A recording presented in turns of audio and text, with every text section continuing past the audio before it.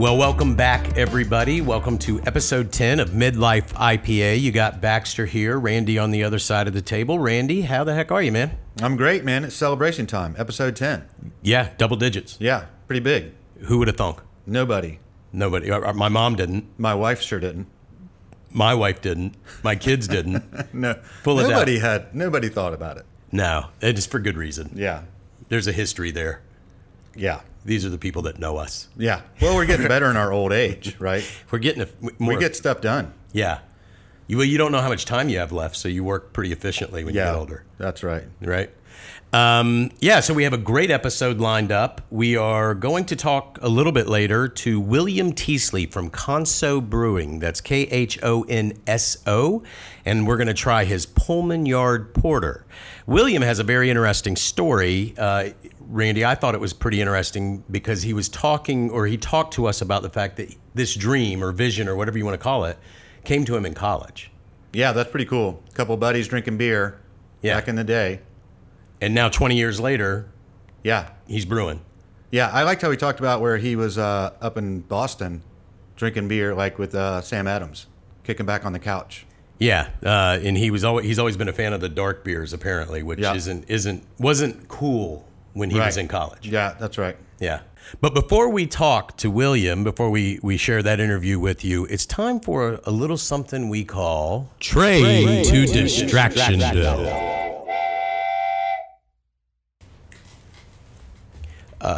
Randy, what the hell was that? What? The train? The train. The train to Distractionville. Yeah, that's the sound. It sounded like a 4-year-old's train whistle or something. That's the only one I could find online, dude. I'm sorry. I'm not. Okay, can we form a committee to approve this kind of shit or something? Yeah. Well, I've been drinking too. That's the problem. There's the key. Yeah.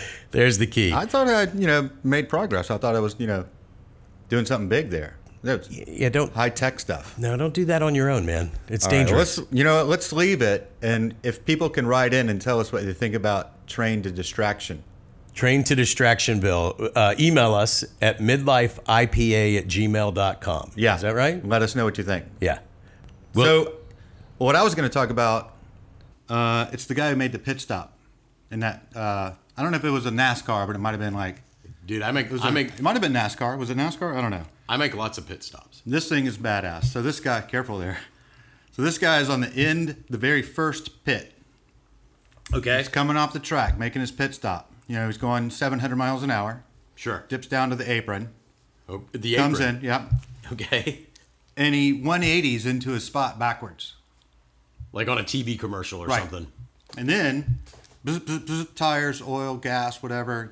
He took a slug of Mountain Dew. Espresso. And then just spun it right out of there, right back into the pit lane, back onto the track.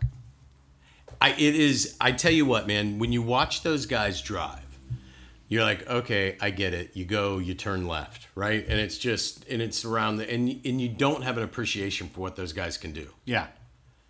And like I did that one time in the Bitchin' Mini.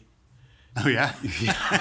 Yeah. So you drew the bad pit lane? I drew the bad pit lane. Yeah. The cops were in hot pursuit. Well, it makes it even better and faster. Sure. And I had my youngest. He was throwing thumbtacks out the side window trying to pop the tires. But no, you don't understand what those guys are doing behind the wheel of a car. And then you see something like that, and you're like, holy crap. Yeah. He's shaking and baking it. It's crazy. It's like something out of a movie. Well, one of the greatest movies. It is Talladega Nights-esque. It really, really is. Totally. What was amazing about it, and I didn't see the video until you sent it to me, the most amazing thing is it's all legal. Oh, yeah. Yeah. No one's... They're like, have at it, buddy. Yeah, if you can do that, boom. Yeah. They should just go ahead and give them the trophy right then and there. Just give them the checkered flag. Yeah. You win. You win NASCAR. We quit. Yeah. It's pretty awesome. What else is going on? You got a story for us? I do. I think this has been all over the internet. This is the story of a man who gets bit on the face by a snake. Yes. It gets caught by the little, the doorbell thing that turns into a camera, right? Ring, yeah. Ring. So, the guy walks up. Have you seen the video? Yes, I have. You sent me the link. It's crazy. Oh, my gosh. I loved it. out of nowhere, man. Can you imagine how bad you would freak out if that happened to you? Yeah. I mean, it's like the worst case scenario, too. Just latches right into his freaking eyeball, you know? Right on the porch. Yeah. Like, you know, like, hey, bro, you ready to go to the game? Like, you know, whatever. Yeah. And right out of a movie or something. Holy cow, man. What an incredible video. Yeah. It's one of those that you wouldn't believe if you didn't have the video of it. Yeah, right. Yeah. If you saw that dude in the street and you're like, hey, man, what happened? Oh, man, I got bit on the face by a snake. You're like, what? Yeah. Right after I fought off the polar bear. Right. In Florida, Oklahoma, wherever they are. Yeah. Well, they're everywhere there. Oh, my God. Migrating. Yeah. I wouldn't believe that story if I heard it without a video. Oh, and also, meanwhile in Florida... Oh, the old man that ran into the cop car on his lawnmower and he gets a DUI. Do you hear this? No. Yeah. So that's how they do it down in Florida. I mean, how does that? Like, how drunk are you? You're going 2.5 miles an hour on a lawnmower. I want to know if it was one of those like super fast ones, you know, where you steer like a bulldozer. And that thing rolls about 35 miles an hour.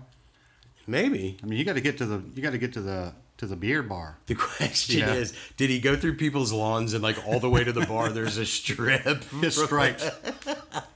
This way to the bar. Oh, that's brilliant. I'm gonna try that one time in Florida. Next time I'm in Florida, I'm gonna go and get the fastest lawnmower I can get my hands on. There's a lot of them there. They race them and shit, you know. Yeah. Anyway, we should have Sportsman Dave cover that. You know what we should have Sportsman Dave cover it, but I think we should raise the stakes a little bit. I say we go downtown Atlanta with this thing. Yes. Drag racing. Right by Peachtree Street. Yeah, right by all the horses and carriages one night. Oh, yeah. Hell yes. Yeah. I'm going to make a note of that. Let's do that. We can we'd be U2 famous. Yeah. All right. Well, let's take a break. We'll come back. We'll have, I think it's the guy from Breaking Bad. They're making stuff in pots and pans. No, it's not. It's not. It's William Teasley. He is a legitimate brew guru. This dude's. It's not Heisenberg, man. Okay. I didn't know. Get that out of your head. That's next week. All right, let's get a beer. All right.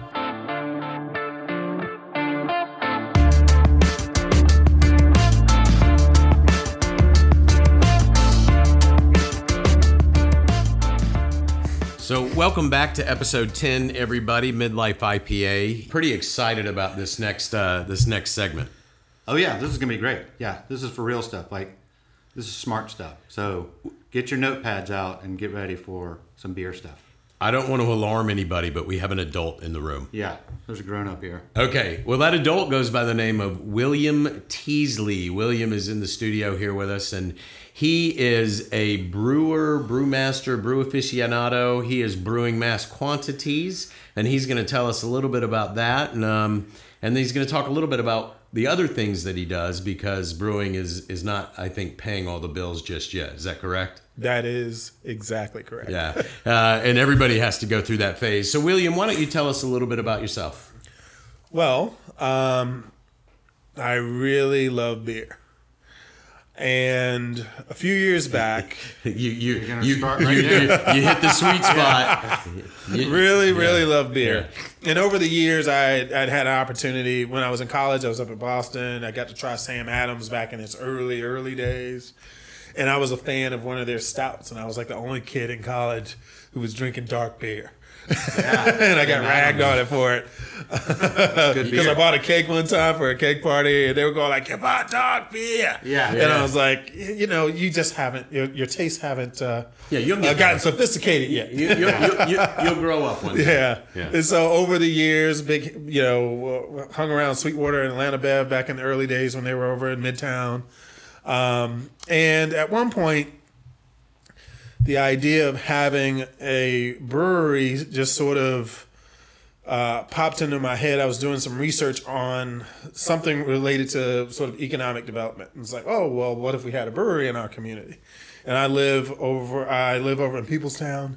Okay. And then they had some industrial area that wasn't developed. So there was this sort of seed planted in my head that that's something that could possibly happen. But that was in the really early days of craft breweries popping. I mean, this was the early 2000s. And then a fellow parent from our kids' charter school. He and I were out one night, and we were drinking beer. We were talking about the beer, and I just sort of shared, I had this crazy idea about opening a brewery. He goes, I had the exact same idea. And that was Kevin Downing. And from there, Kevin brought in his friend from college who had also bounced around with this idea, and we realized we were all beer heads. Yeah. And from there, it was, okay, if we're going to do this, we got to learn how to make it. Right. Yeah. Step one. That's right. Yeah. Okay, so you've got your charter, go make beer, but we don't know how to do that. Exactly. Yeah. I mean, we started really basic. So we got a turkey frying pot. We converted an old Igloo 10-gallon water cooler with a spigot into a mash tun, a burner. And we had a big spoon that was kind of like a ladle. Yeah. That was to stir the grain while it was in the mash tun. Then we stirred it while it was in the pot. Have you seen Breaking Bad? At the end of the day, it's big pots heating up water. What we're doing now is actually a place where a lot of people start off, which is they contract brew. I.e., I'm going to pay someone else who has a brewery, who has all the really, really cool equipment to make multiple it spoons. A bunch of spoons. Multiple spoons, tubes going from here, there, and It's everywhere. Like the internet. Yeah. There's spoons on the internet, but they're tubes. They're tubes. Yeah, that's right. They take a recipe we created. We do a test batch with them, figure out some things, and then we just scale it up. And then we try it. So we have produced 3 beers, each at about 3,000 gallons, which is about 30 barrels or 60 half kegs. A barrel's 31 gallons. That's a good solid summer of... At the lake. Yeah, right. Yeah. What is the plan then? You have now a distribution channel. You are hand delivering it to Kroger. What's going on? How does this work? The way it's worked in Georgia was every brewery required having a distributor. So they purchase it and then they resell it. Okay. That's their wholesaler. I'll say like 3 Taverns, their distributor is Savannah. Okay. Savannah Distributing Company. And so Kroger buys from Savannah and Savannah buys from the brewery. So if I'm understanding this correctly, then at the point that you've brewed the 60 half kegs of beer, it's actually predestined. Yes. Okay, so it's already sold. It's already, yes. So you are rich. Sold. No. because to produce it wasn't free. Stutter. Like no. No. That's why I still have a day job. I'm teasing, of course. But that does actually then eliminate some of the risk, right? I mean, yes, but then there's the marketing and the sales risk. Sure. So it's a new product. Yeah. In a market where there's constantly new product.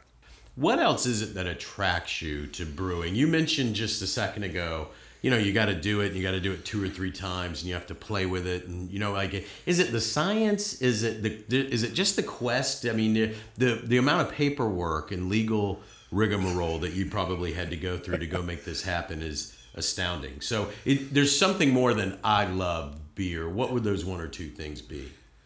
Now that we started making it, number one, I really dig making something that people can actually enjoy. Have you seen Breaking Bad? And number 2, working with Kevin and Corby, we're often bouncing around, talking about our recipes, talking about the different beers we're tasting wherever we may be. Just is sort of that excitement around making it and being around other people who are really interested in making it as well.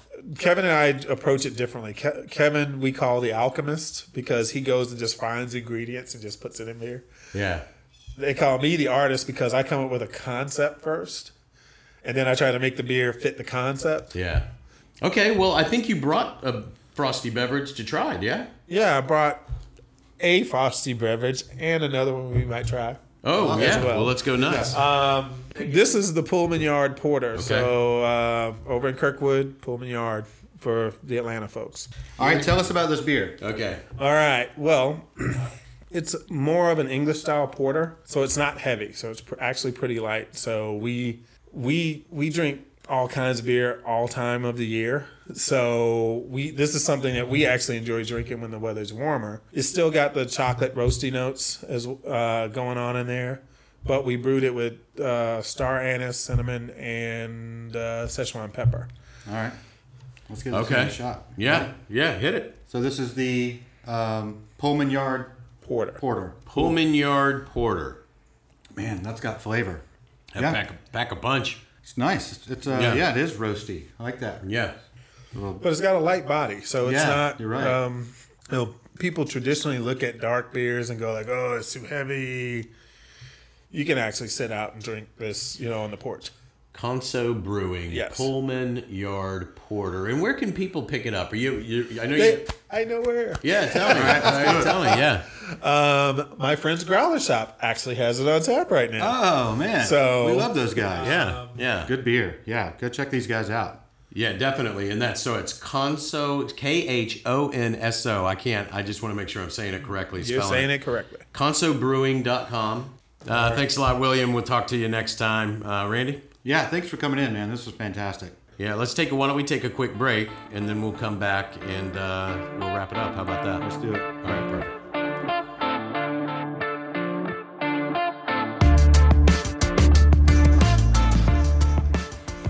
All right, so that's it. Number 10, man. Number 10 in the can. I think it's awesome. We have new sound effects. We interviewed a true brewmaster. Yeah, it's pretty good. Yeah. Yeah. So you have something special for next episode, right? What do you got? Yeah, episode 11.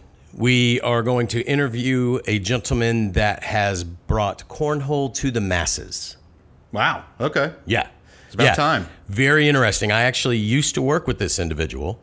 And he left, and then he decided he was going to go start up a sports league, a social sports league. And here we are, I don't know, a year later, dude's all over the place. All right, cool. I'll look forward to it. All right, check us out, episode 11. Yeah. See you guys next time. Cheers.